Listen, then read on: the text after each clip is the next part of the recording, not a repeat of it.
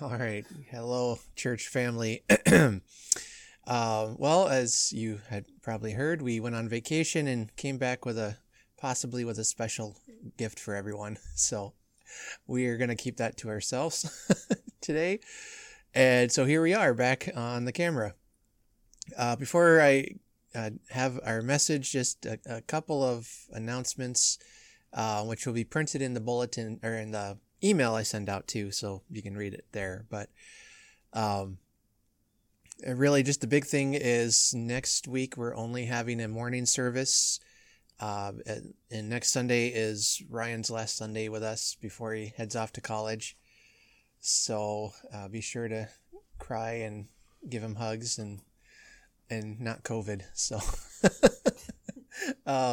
anyway, so Lord willing, we'll be back on Sunday, and we'll have that. But then he has to go to college that afternoon, and we're driving him up and all that. So we're just gonna have the morning service next Sunday, and then as far as we go, we're all doing all right.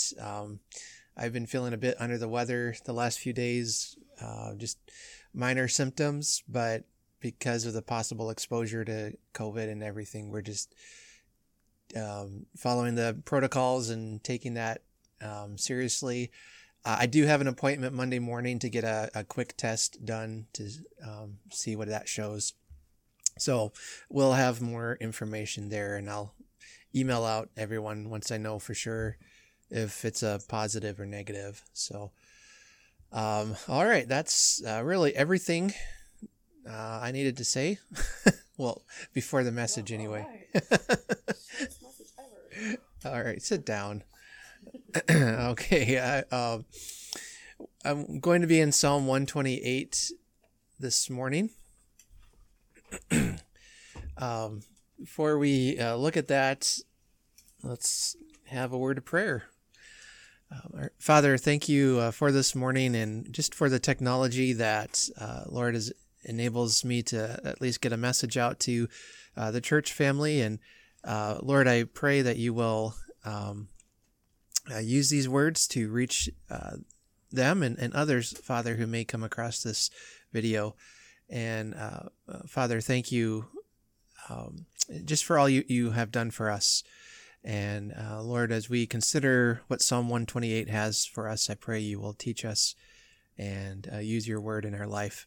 I pray in Jesus' name, amen. All right, Psalm 128 says, "Blessed is everyone who fears the Lord, who walks in his ways.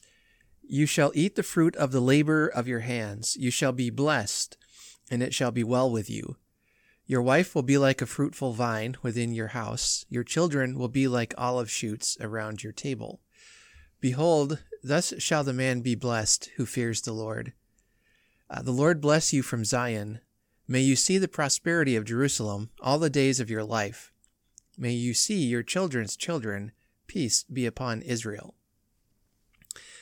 Also, one quick thing before we get started. Hopefully, there's a couple of songs at the beginning of the video. That's from some special music my family did at Missionary Acres when we were there last week. So if I can get them posted and figure out how to do this all, it'll be all in one video for you. So in case you're wondering what that was. All right. Psalm 128. We're going to look at life with God. Last week, we looked at life without God in Psalm 127. And Psalm 128 kind of carries on that theme of what life is like with God, and someone who has determined to follow God's way. And we saw how in Psalm 127, those verses that are well known, that unless the Lord builds the house, they labor in vain. That if the Lord watches over the city, unless the Lord does that, the watchman is awake in vain. That work is vain unless we do it for the Lord. That children are a heritage from the Lord, and those blessings that come. And I looked at it from the opposite perspective, that life without God is pointless. It is empty. So to pick up on that theme of life with God, we see what happens to the man who is walking in God's way and who fears the Lord. And I say man, a person, anyone. I came across this quote. It's a little lengthy, but it's well worth our consideration this morning. And when I read this psalm and then look at, excuse me, when I look at our society, I realize there is something wrong with our world. There is something wrong with our country. There is something wrong with the way life is. And Scripture tells us, quite simply, that thing that is wrong is sin. But here's what this quote says. It says, we live in a world that's unable to satisfy our greatest thirst. Our soul is spiritual. The material can't satisfy it. Our soul is eternal. The temporal can't satisfy it. Our soul is exceptional. The trivial can't satisfy it. Yet what does the world offer? You guessed it, the material, temporal, and trivial. Then he goes on to say that the American way of life may be the envy of the world, its gadgets and accoutrements sought after and emulated, but the American version of happiness, it turns out, is quite lethal. America is a violent and disturbed country. Its teenagers have the highest suicide rate in the world.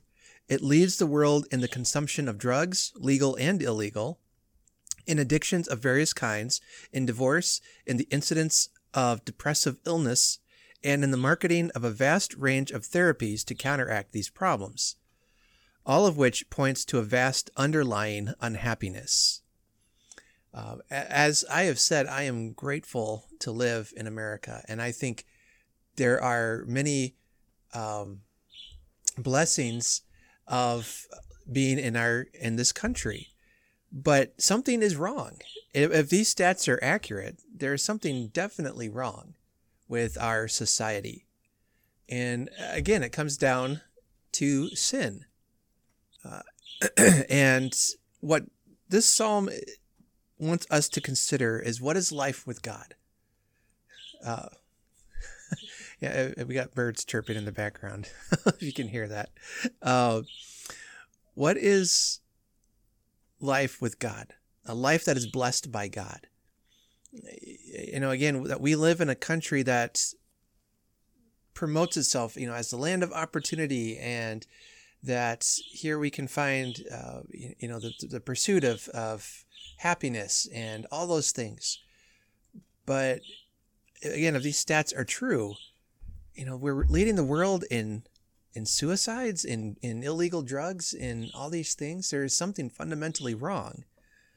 And, to hijack a phrase that we've heard a lot of over the last 4 or 5 years, to make America great again, what it really begins with is us. It begins with you. And I guess we could even say it ends there as well. That we have a responsibility, not to just vote someone into office and let them take care of things, because we are a sinful country run by sinful leaders, and we're prone to sin.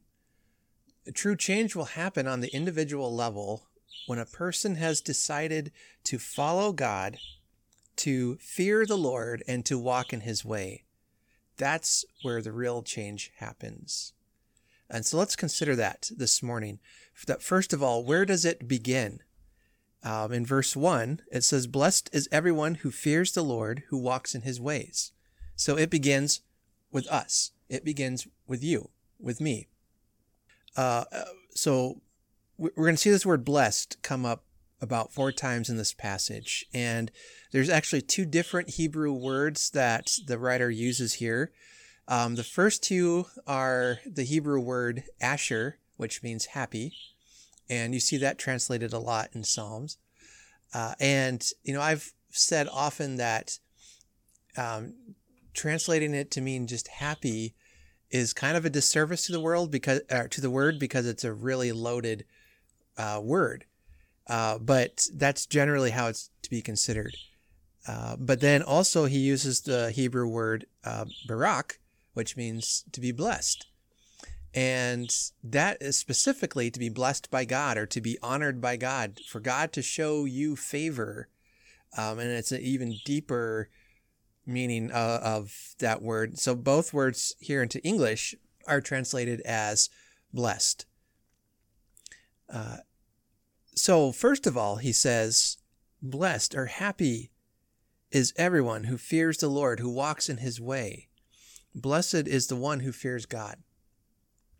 That the woman who fears the Lord is happy. He has joy. They have peace. They have contentment because he fears God.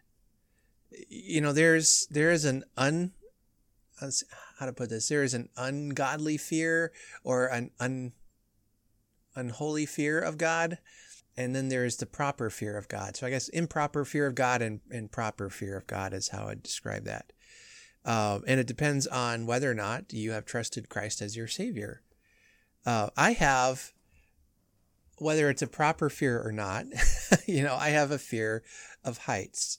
So that makes me not want to do things like go on roller coasters. And, my family and youth group all say that I'm no fun, but at least I'm alive. So my fear of heights prevents me from doing some things.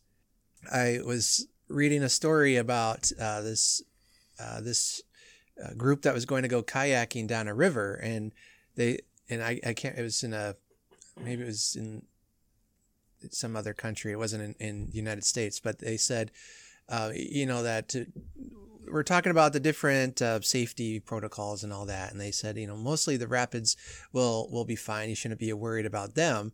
What you should be worried about are the hippos. And because the hippos will come in underneath the boat and actually attack it and turn it over and then gobble you up if they're feeling threatened. And so that struck fear in all of the kayakers who were going down the river. You think of hippos as being just large, cute, cuddly creatures, but they're actually quite vicious from what I've heard. And so they put the fear of these animals into the kayakers.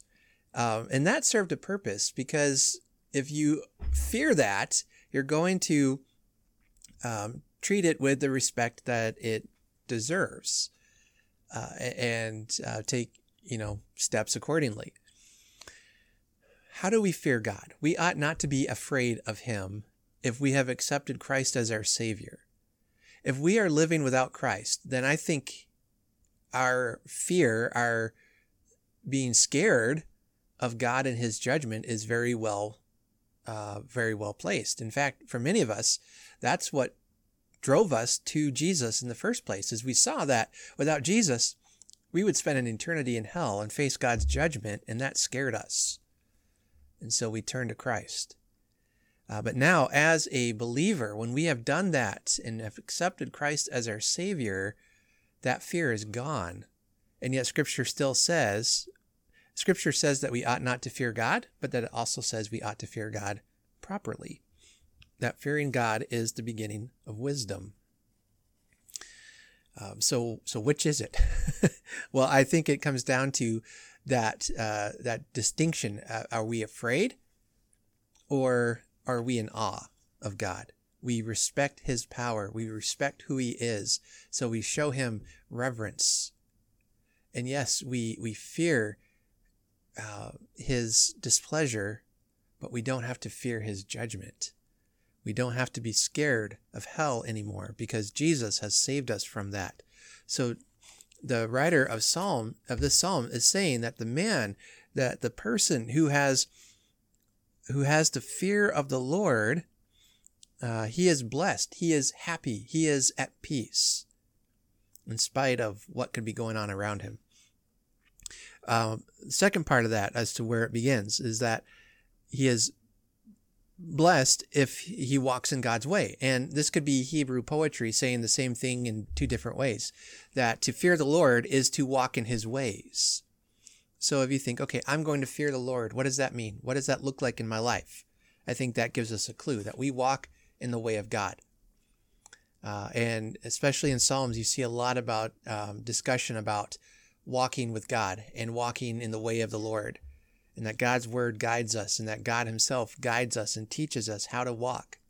And so to fear the Lord, it says, I'm going to put aside my wishes, my wants, my desires, and do what God wants me to do, and live the way that God wants me to live. And Scripture says that if we do that, we will be blessed. We will be happy. We will have joy, not the kind that the world gives us, because, John tells us in 1 John, he says, love not the world, neither the things that are in the world, because those things are selfish, they're sinful, and they will fade away. They will not last.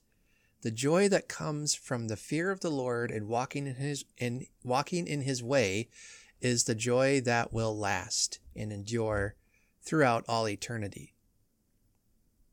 And so it begins with our relationship with God. Secondly, what does it produce? If we live this way, what does it produce? It produces fruit. In verses 2 through 4, it says, you shall eat the fruit of the labor of your hands. You shall be blessed, and it shall be well with you. Your wife will be like a fruitful vine within your house. Your children will be like olive shoots around your table. Behold, thus shall the man be blessed who fears the Lord. So again, we get the word blessed, the word asher, the word happy. And it will result in fruit in your life. By living this way, it produces fruit in your life. It says that you shall eat the fruit of the labor of your hands. You shall be blessed, and it will be well with you. So you shall eat the fruit of the labor of your hands. He's saying that what you do will have fruit. It will have success. You will see results. That, we like to have results when we do things. That's normal. You do something, you want to see good results come from it. Sometimes they don't always come when you want them, and they don't always come how you want them, but we like to see fruit. From anything from, gardening, you plant your seeds, you want to see that plant grow. You want to harvest the fruit that you planted. God says that if you walk in his way and if you fear the Lord, that this is life with God, and the results are that you will see success in your work. You will see success in what you do because you have feared the Lord and walked in his way. It says, you shall be blessed and it will be well with you. Now, there are many people in our world who love God and who are following God, and it appears that they face nothing but suffering and persecution. And these are the verses that are hard to preach and hard to understand, knowing that those things go on. But to consider that, and the things that truly matter, that even if I'm being persecuted, is it truly well with me? Am I happy? Am I at peace? Am I doing good? These are questions we can ask ourselves even during those dark periods of life. Because for me, maybe it means we have to redefine what it means to be well, what it means to be doing good. Scripture again promises us that when we are God's, we are not separated from him. Nothing separates us from him. We are his forever. So even though my world may be crashing down around me, it is well, as the song says, because I belong to God, and nothing can separate that. And that might be the only string on our rope we're holding on to when we've come to the end of our tether, but it's one that won't break. It's one that won't let us down. The man who walks in his way, the man who fears the Lord, will live a life of fruitful blessing. It may be spiritual blessings. It may be physical blessings. But God promises to bless those who follow him. So there's fruit in our own lives. It also produces fruit in our family lives. We see so many families breaking apart. We see, as I mentioned in the opening illustration, with the just the high rise in crime and drugs and alcohol abuse and all that in our country. It's obvious, again, evident something is wrong. And I think it's the lack of God in the family life, that it's a lack of God in our society. And I mean, we're sinful. We're not going to be perfect. And even some of the best parents have had kids that have strayed from God. Somebody pointed out to me once that God is the best parent of all. We call him Father, and even his children stray. So that maybe encourages parents a little bit. But to determine to follow God, walk in his ways, to fear the Lord, will produce, generally speaking, good fruit in your family. It says in verse 3, your wife will be like a fruitful vine within your house. I came across some interesting interpretations of this verse that implied, straight out said that this meant that a woman's place was in the home. And I kind of disagree with that on some level. But this isn't what this verse is talking about. What it's saying is that she will be fruitful in her endeavors as well. That as she is within your house, that she is satisfied, that she is producing fruit, and that she is doing what God intended her to do, whatever that may be. And, again, we see a high rate of divorce, even among Christians, that, we teach that that God intends marriage to be for forever. And yet our statistics for divorce are no different than those outside of the church.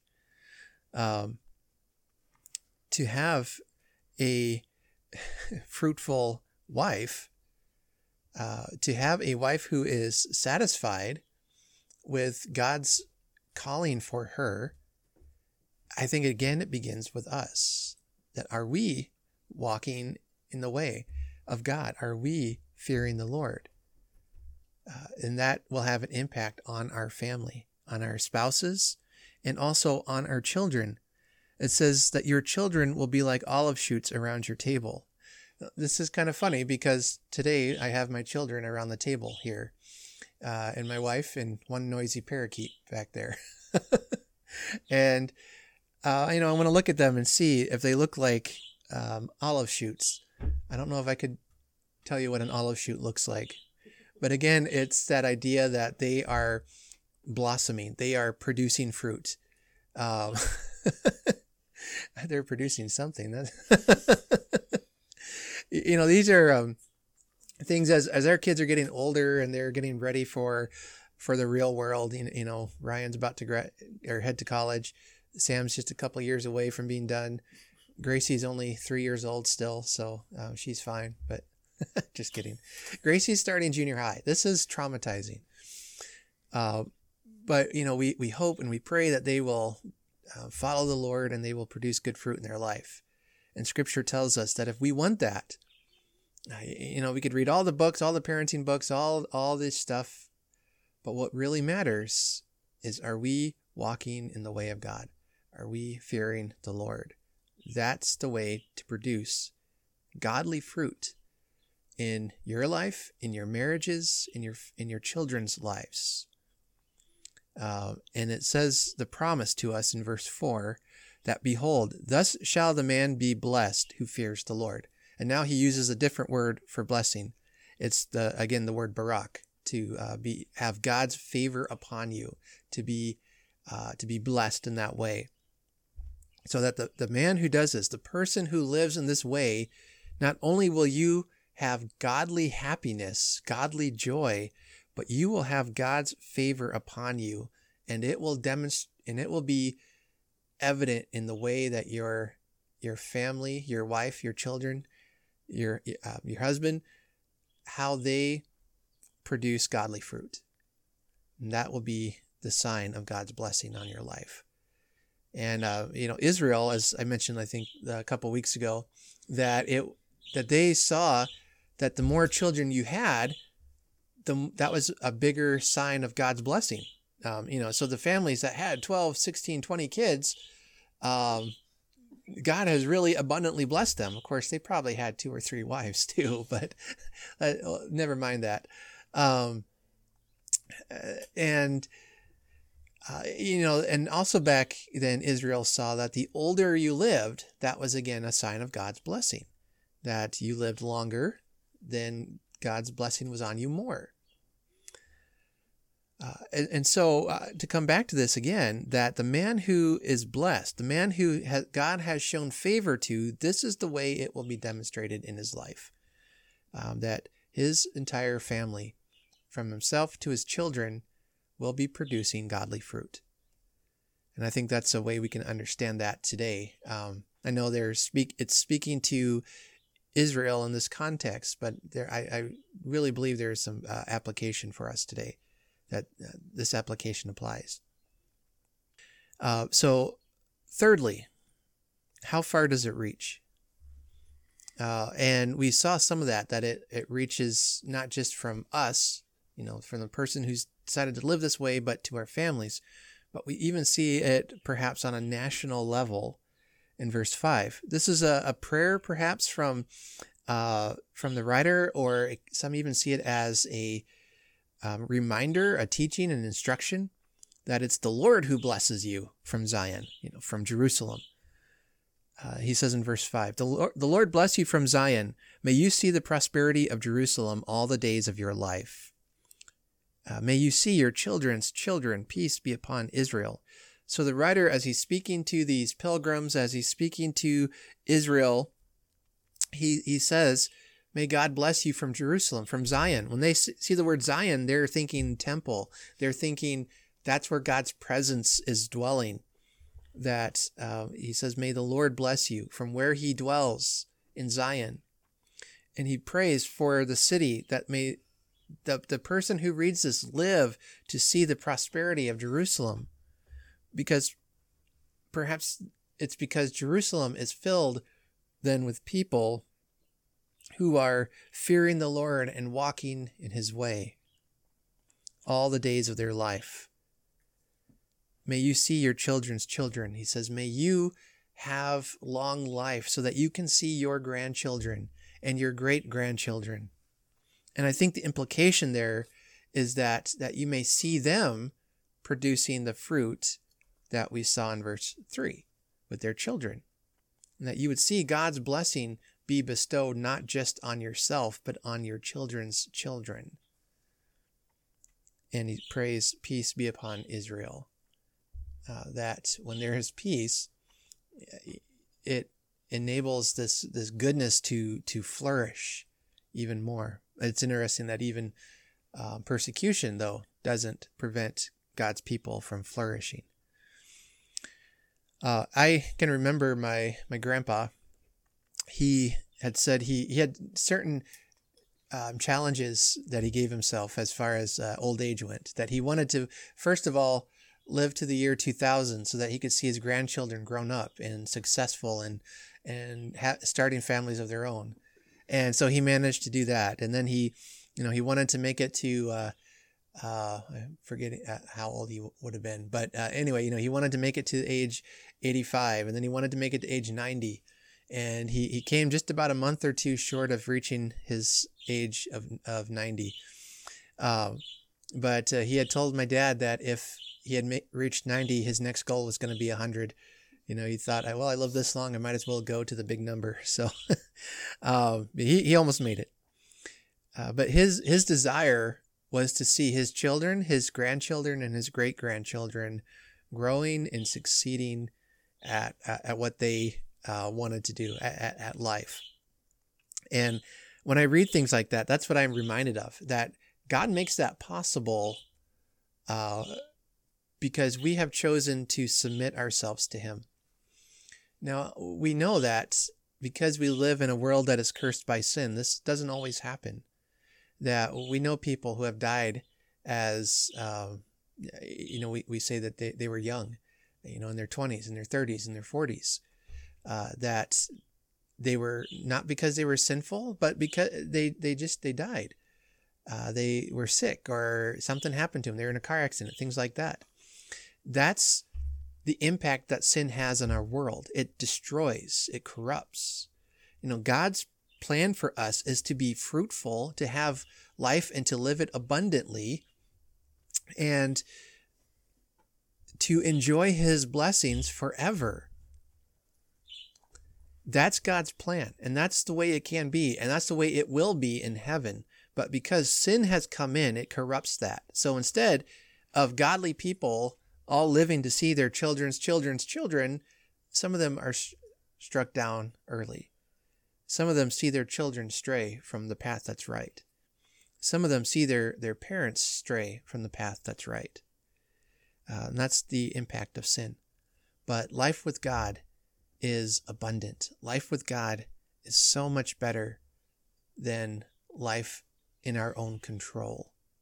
And this is what the writer wants those weary pilgrims to remember as they are coming into Jerusalem for these celebrations, for their yearly journeys. They want them to remember as they are approaching Jerusalem in Zion and seeing the temple, to remember that's where God dwells. I need to walk in his way. I need to live in the fear of God so that he will bless me. And so that I may have true, genuine happiness and contentment with the blessings that God has given me. God has blessed many of us with faithful families, with godly children, with godly spouses. I hope you express to the Lord and to them how grateful you are for that they are pursuing God and growing fruit in their life. This is life with God. It is a life of fruitfulness and contentment. Let's pray. Father, thank you for the instruction you give us in your word here, that genuine happiness, genuine peace, genuine joy comes from you. And it comes from sacrifice, that we are sacrificing our own selfish desires in light of your will for us. And Lord, for some of us that can be hard and that can be difficult. But Lord, we pray that you will help us to do that. As you lead us in whatever path you call us, Lord, I pray that we will walk in your way, that we will live in godly fear of who you are.